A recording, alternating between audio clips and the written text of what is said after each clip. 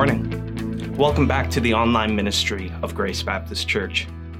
To get us started, I want to start by listing a few words here for you to think about. Rules, expectations, conformity, pressure, judgment.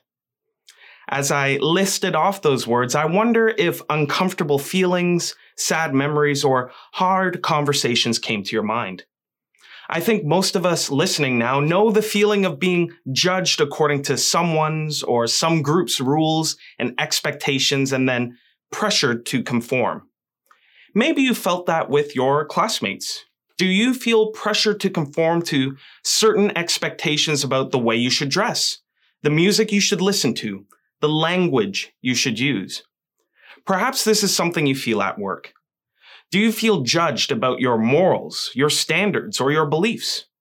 This could be something you feel with your club, your friend group, or even your family. The feelings of people setting unreasonable expectations or unhelpful rules and then being judged so harshly when you fail to conform. Whoever you are, in whatever context you are, know that you're not alone. To give some practical examples, and ones I think we need to talk about today given our world, Christians throughout history have gone through this devastating cycle of expectation, judgment, and pressure. In the 17th century, the year 1662, every single Christian minister in the country of England was expected to conform their beliefs and practices with the Anglican Book of Common Prayer. For our Baptist forebears like Benjamin Keach and John Bunyan, this cycle of expectation, judgment, and pressure resulted in their abuse and imprisonment when they failed to conform. In the 16th century, the great reformer Martin Luther faced a similar reality.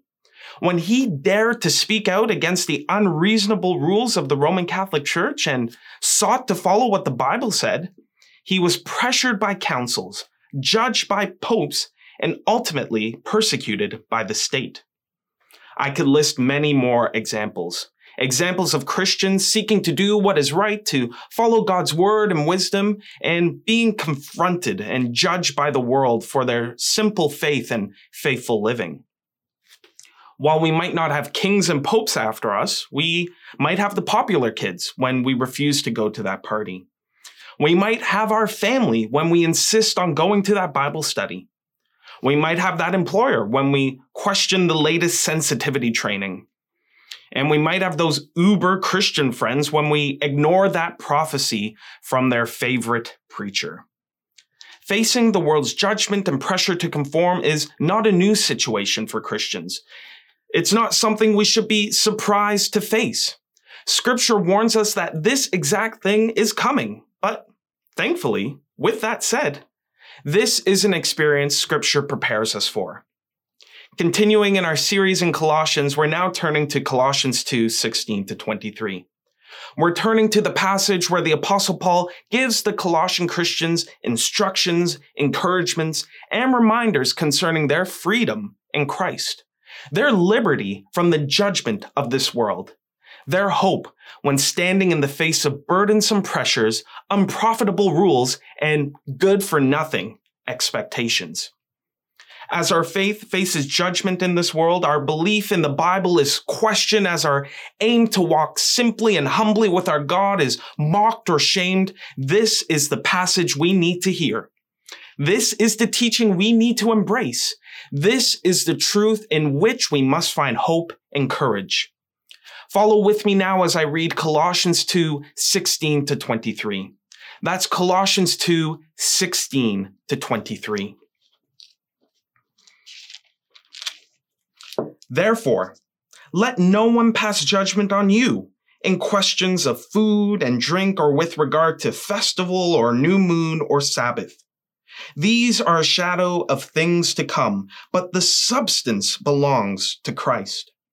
Let no one disqualify you, insisting on asceticism and worship of angels, going on in detail about visions, puffed up without reason by his sensuous mind, and not holding fast to the head, from whom the whole body, nourished and knit together through its joints and ligaments, grows with a growth that is from God. If with Christ you died to the elemental spirits of the world, why, as if you were still alive in the world, do you submit to regulations? Do not handle, do not taste, do not touch, referring to the things that all perish as they are used, according to human precepts and teachings. These have indeed an appearance of wisdom in promoting self-made religion and asceticism and severity to the body, but they are of no value in stopping the indulgence of the flesh. The first encouraging instruction we need to hear and embrace from Paul is, don't be judged by anything that doesn't honor Jesus. Don't be judged by anything that doesn't honor Jesus. I want you to notice the way our passage begins. It begins with a simple statement. Therefore, let no one pass judgment on you. If you've been a Christian for a while, especially if you've been attending Grace for many years, I want to exposit this opening line by using a line you're familiar with. I want to ask a question. Our passage today begins with the word therefore. Therefore, we must ask, what's the therefore? Paul says, let no one pass judgment on you. And we might be wondering how and why we do that. But our therefore gives us this answer. Think back to the truths from the first half of this chapter. Think back to everything Paul teaches about our salvation in Christ. Look at Colossians 2, verses 13 to 15. We can stand firm in the face of judgment because in Christ we are alive and forgiven. The judgment of people cannot shake, undo, diminish the identity we have in Jesus. We can stand firm in the face of judgment because Jesus is victorious. No unbiblical rules or unreasonable expectations can reverse or improve upon the victory Jesus won for us. We can stand firm in the face of judgment because Jesus is the perfect Savior and unconquered Lord. So, when people come to judge you, when they put pressure on your identity, when they seek to diminish the hope you have in salvation, remember, that's an assault upon Christ's work, lordship, and honor as much as it is an attack upon you. When people try to diminish your salvation or belittle your faith, stand firm. Don't let them pass judgment on you. Your identity and hope are fixed in who Jesus is and what he has done. They can't change that. But they sure will try. And they will use all sorts of methods to try. One of the world's favorite ways to try and judge and pressure Christians is by weaponizing morality and religion against us. Look back at our passage, the second half of verse 16. People were trying to pass judgment on Christians and faith in Jesus by holding to expectations and rules relating to food and drink and Jewish holy days. Essentially, people were twisting and abusing the good Old Testament to try and diminish the salvation that those early Christians had in Jesus Christ. They might have said things like, hey, faith in Jesus was a great start, but to be truly holy, you should be really keeping kosher diet, or you should really be celebrating the Old Covenant feasts. The tricky thing was that people judged them, put pressure on them, held them to unhelpful rules, but they dressed them up in their unbiblical expectations with biblical and religious language. If someone is trying to bind you to Old Testament law, rare, but it certainly happens, don't let them pass judgment on you. What I want you to recognize here is the principle underneath our example. In the Colossians day, the Old Testament law was the religious language being used and abused to cast judgment on Christians. What is that for us today? Before we get there, let me tell you about the religious and moral language Martin Luther had to face. As Martin Luther was challenging the Roman Catholic Church's unbiblical dogmas and anti-Christian rules and expectations, many people sought to undermine him through the language of pride and humility. as he challenged the teaching of indulgences, the belief that if people paid money to the church that they could get out of purgatory, that they could get dead family members into heaven, as Luther challenged this horrendous doctrine of the Roman Church, he would be faced with the question constantly, are you alone wise? Are you alone wise? His opponents tried to undermine his confidence in Christ's perfect victory and salvation by suggesting that Martin Luther was being proud when he challenged unbiblical church traditions according to the Word of God. But what about us today? Maybe you've come across someone using the good biblical statement that God is love to try and judge and pressure you when it comes to holding to a biblical sexual ethic. Maybe someone tried to use the language of judge not lest ye be judged to, ironically, judge you when it comes to your convictions concerning life and abortion. An ironic turn of events, the world will use religious and moral language to try and undermine our religion and morality. And that could be hard to stand firm against. They'll do their best to make their rules and judgments against our faith in God, the Bible, and the gospel sound like they're the ones actually on the side of God, the Bible, and the gospel. How do we stand firm against that? First thing to note, rest assured God is against anyone who abuses his word and twists his people. We're told in Galatians that people who do that are accursed. So when facing their judgment, I'm going to introduce an important theme here. Rest in God's judgment. One day these wrongs will be righted. God's judgment is the one that matters and the one that has eternal ramifications.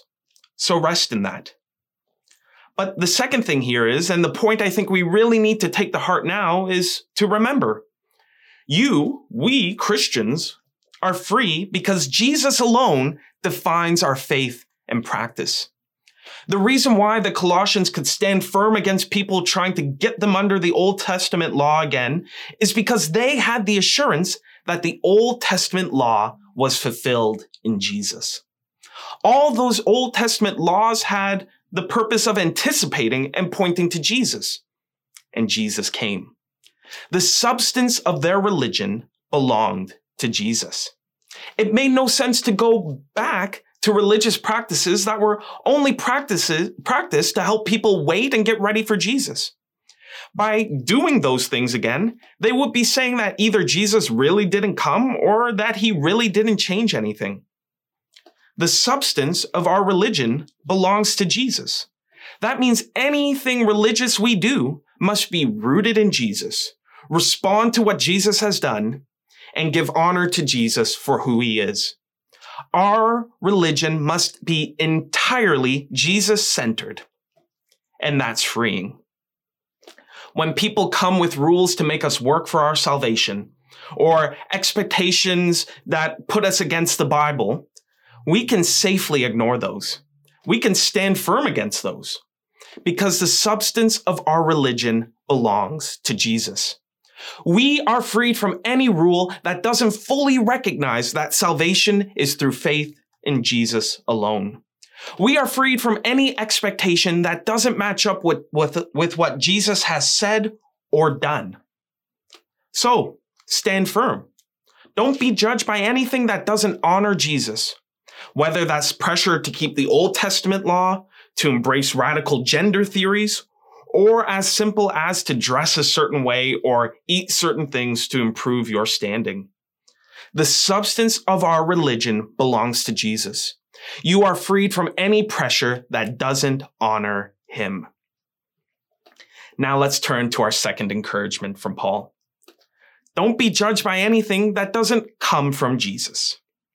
While we might easily expect the world to come and judge us as Christians, especially on those hot-button social and political issues, something our passage makes clear is that judgment and pressure facing Christians can come from Christians, or at least people who identify as Christians. Look at verse 18. Let no one disqualify you, insisting on asceticism and worship of angels, going on in detail about visions. The image Paul is giving here is one of the uber religious person, the super Christian, coming to judge, belittle, diminish, to disqualify you based on their super Christianity. Been around the church for a while, especially in more charismatic circles, and you've probably come across someone come up to you and say that they have a word from the Lord for you, or perhaps that God has laid something on their heart to tell you or challenge you with. Sometimes these are innocent as little encouragements to stay strong or to pray together. But sometimes these prophetic words people apparently get can be quite radical and judgmental. I've heard people talking to one of these so-called prophets and being told they had to quit their job because it wasn't in God's will for them. Or that they maybe had to marry this person because so-and-so had a dream that God would make them their wife. Uber religious people can sometimes be the worst offenders when it comes to this cycle of rules, expectations, judgment, and pressure. And what are we supposed to do when they're saying this judgment for us came from God himself in a vision or dream? What if they're telling us that unless I take on this new discipline or embrace this spiritual practice or trust in their vision, I am not walking in God's will? That's a bold claim, and that can create some serious pressure. What do we do against that? Well, Paul tells us. First things first, look at our passage again. These so-called prophets or super Christians are often people who are puffed up without reason by their sensuous minds. The reality is, look at verse 19, these people come in the name of Jesus, but they themselves aren't even connected to them. They're not, using the language of our passage, holding fast to the head. So, how do we recognize the difference between some good advice offered for mature Christians from the nonsense of the uber-religious wannabe prophet? Sometimes they can be so confident, eloquent, and respected, it can be hard to tell the difference. Thankfully, Paul and the other apostles made it clear. Test everything and hold fast to what is good. Another way of saying that, evaluate every belief against the Word of God. If someone is giving you religious advice or Christian mentorship, if it's good and genuine, they should be able to support it based on Scripture. But test them on that. As Christians, it's not rude. It's biblical. That's apostolic. When the apostles came teaching the gospel itself to the Bereans, they weren't blindly received. This group of Jews were praised as noble for examining the scriptures to see if the apostles were speaking truthfully. If the Bereans were lauded for testing the apostles' preaching of the gospel itself against the Bible, how much more should we be encouraged to test any religious advice we get from Christians? One conclusion is that you get a clearer understanding of the biblical wisdom and the truthfulness of your pastor, your mentor, or your friend. Their trustworthiness and biblical faithfulness becomes known, and you can trust them in the future. The other conclusion is that you expose a charlatan, a pretender, and know to ignore their uber-religious but ultimately unfounded instruction.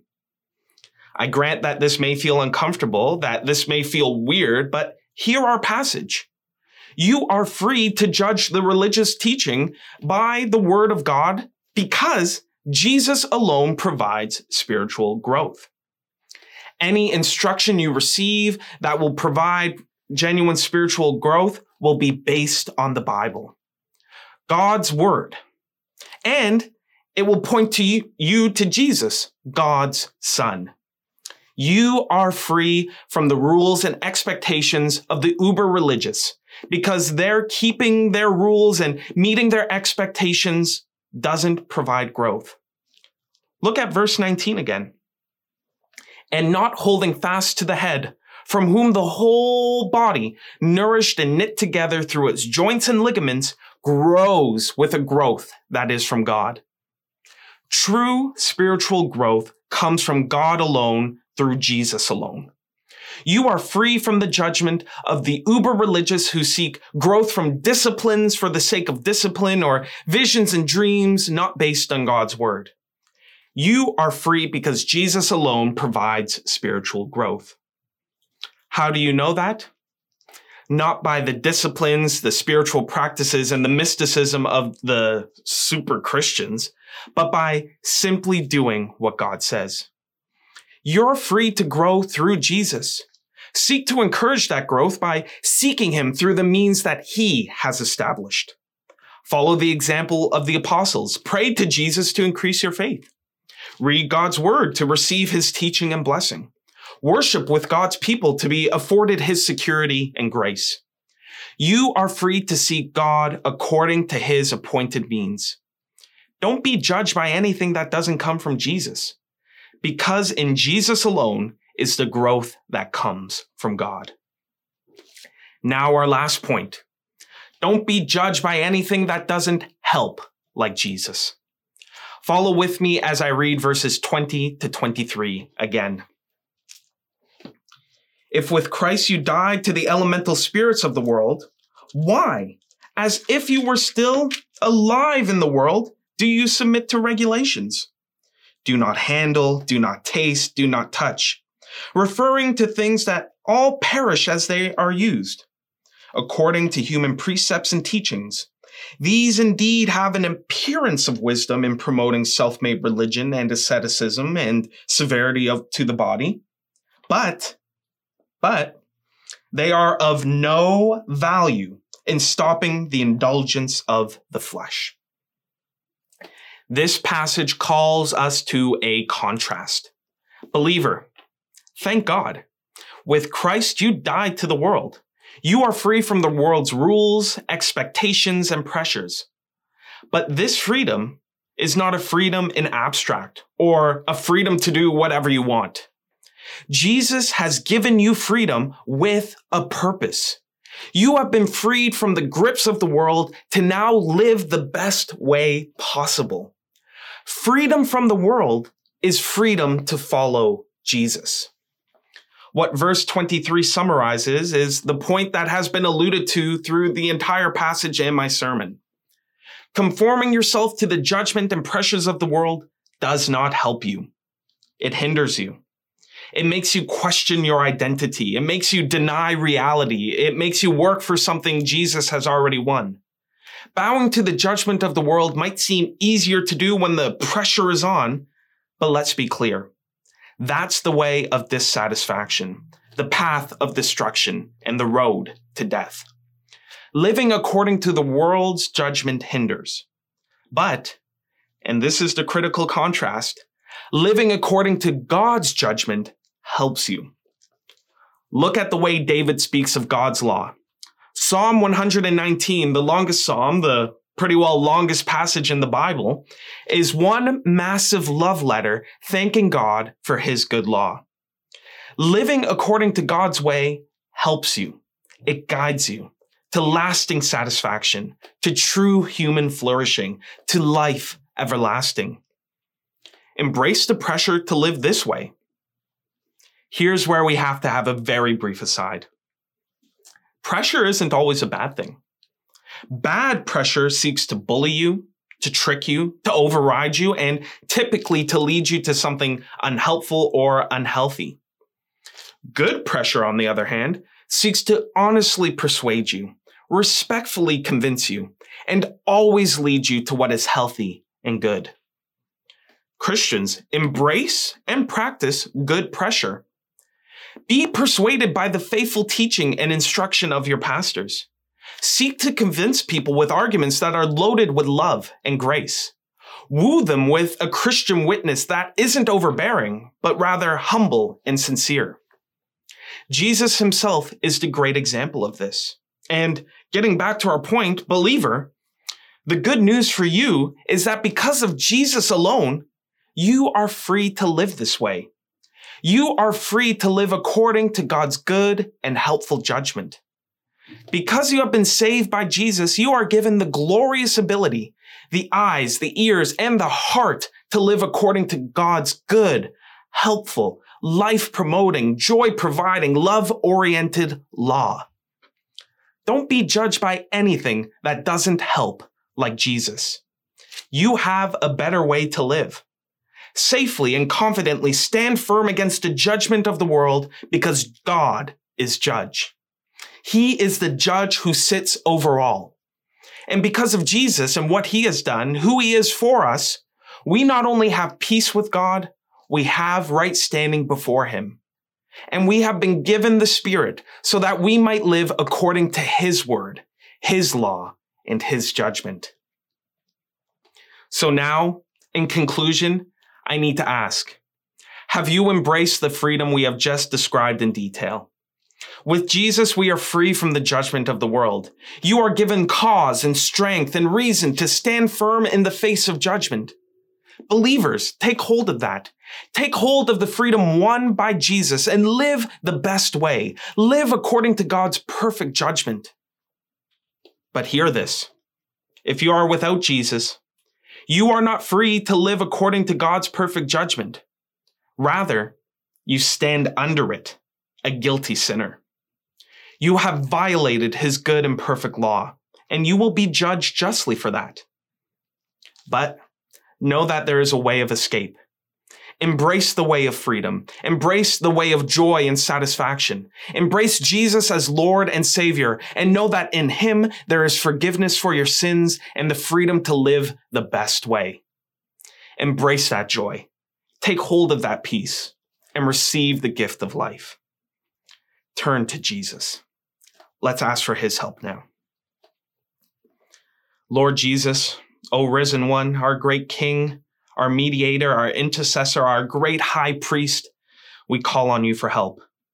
In this world, we face pressure, we face judgment, and it comes from so many different directions, from people at school, from people at work, from friends, from family, from people who claim to be uber, super Christians. Oh, Father, we are surrounded by judgment, by pressure, by expectations, by calls to conformity. We need your help. Lord Jesus, we ask, please free us. Remind us that in you and what you have done, what Colossians has been pointing to is that you are the perfect Savior, that you provide a way of escape, that you lead us to God, our great Father. And in him, we have freedom to live away from the expectations and judgments of the world and live according to his good and perfect way. Lord Jesus, raise us to life. Give us eyes to see and ears to hear that God's way is best. But as you do that, give us the strength and resolve as we're surrounded by pressures to stand firm, to hold on to what is good and true, to stand firm in the faith as we face judgment, persecution, and pressure. Lord Jesus, we want to live the best way, but day by day we need your help. Please save us, help us, guide us. We ask this in your great and powerful name. Amen. I hope that this message has been an encouragement to you. I hope that you will take up the call to guard your freedom, to avoid, but also to confront and stand firm in the face of this world's pressure and judgments. Know that Jesus is a great Savior and that he leads us to God, whose way is best. But that's our message for today. For more messages of hope, visit us at www.gracebc.ca. And if this message or any others have been an encouragement, please share it and let people know what we're talking about here at Grace. Take care.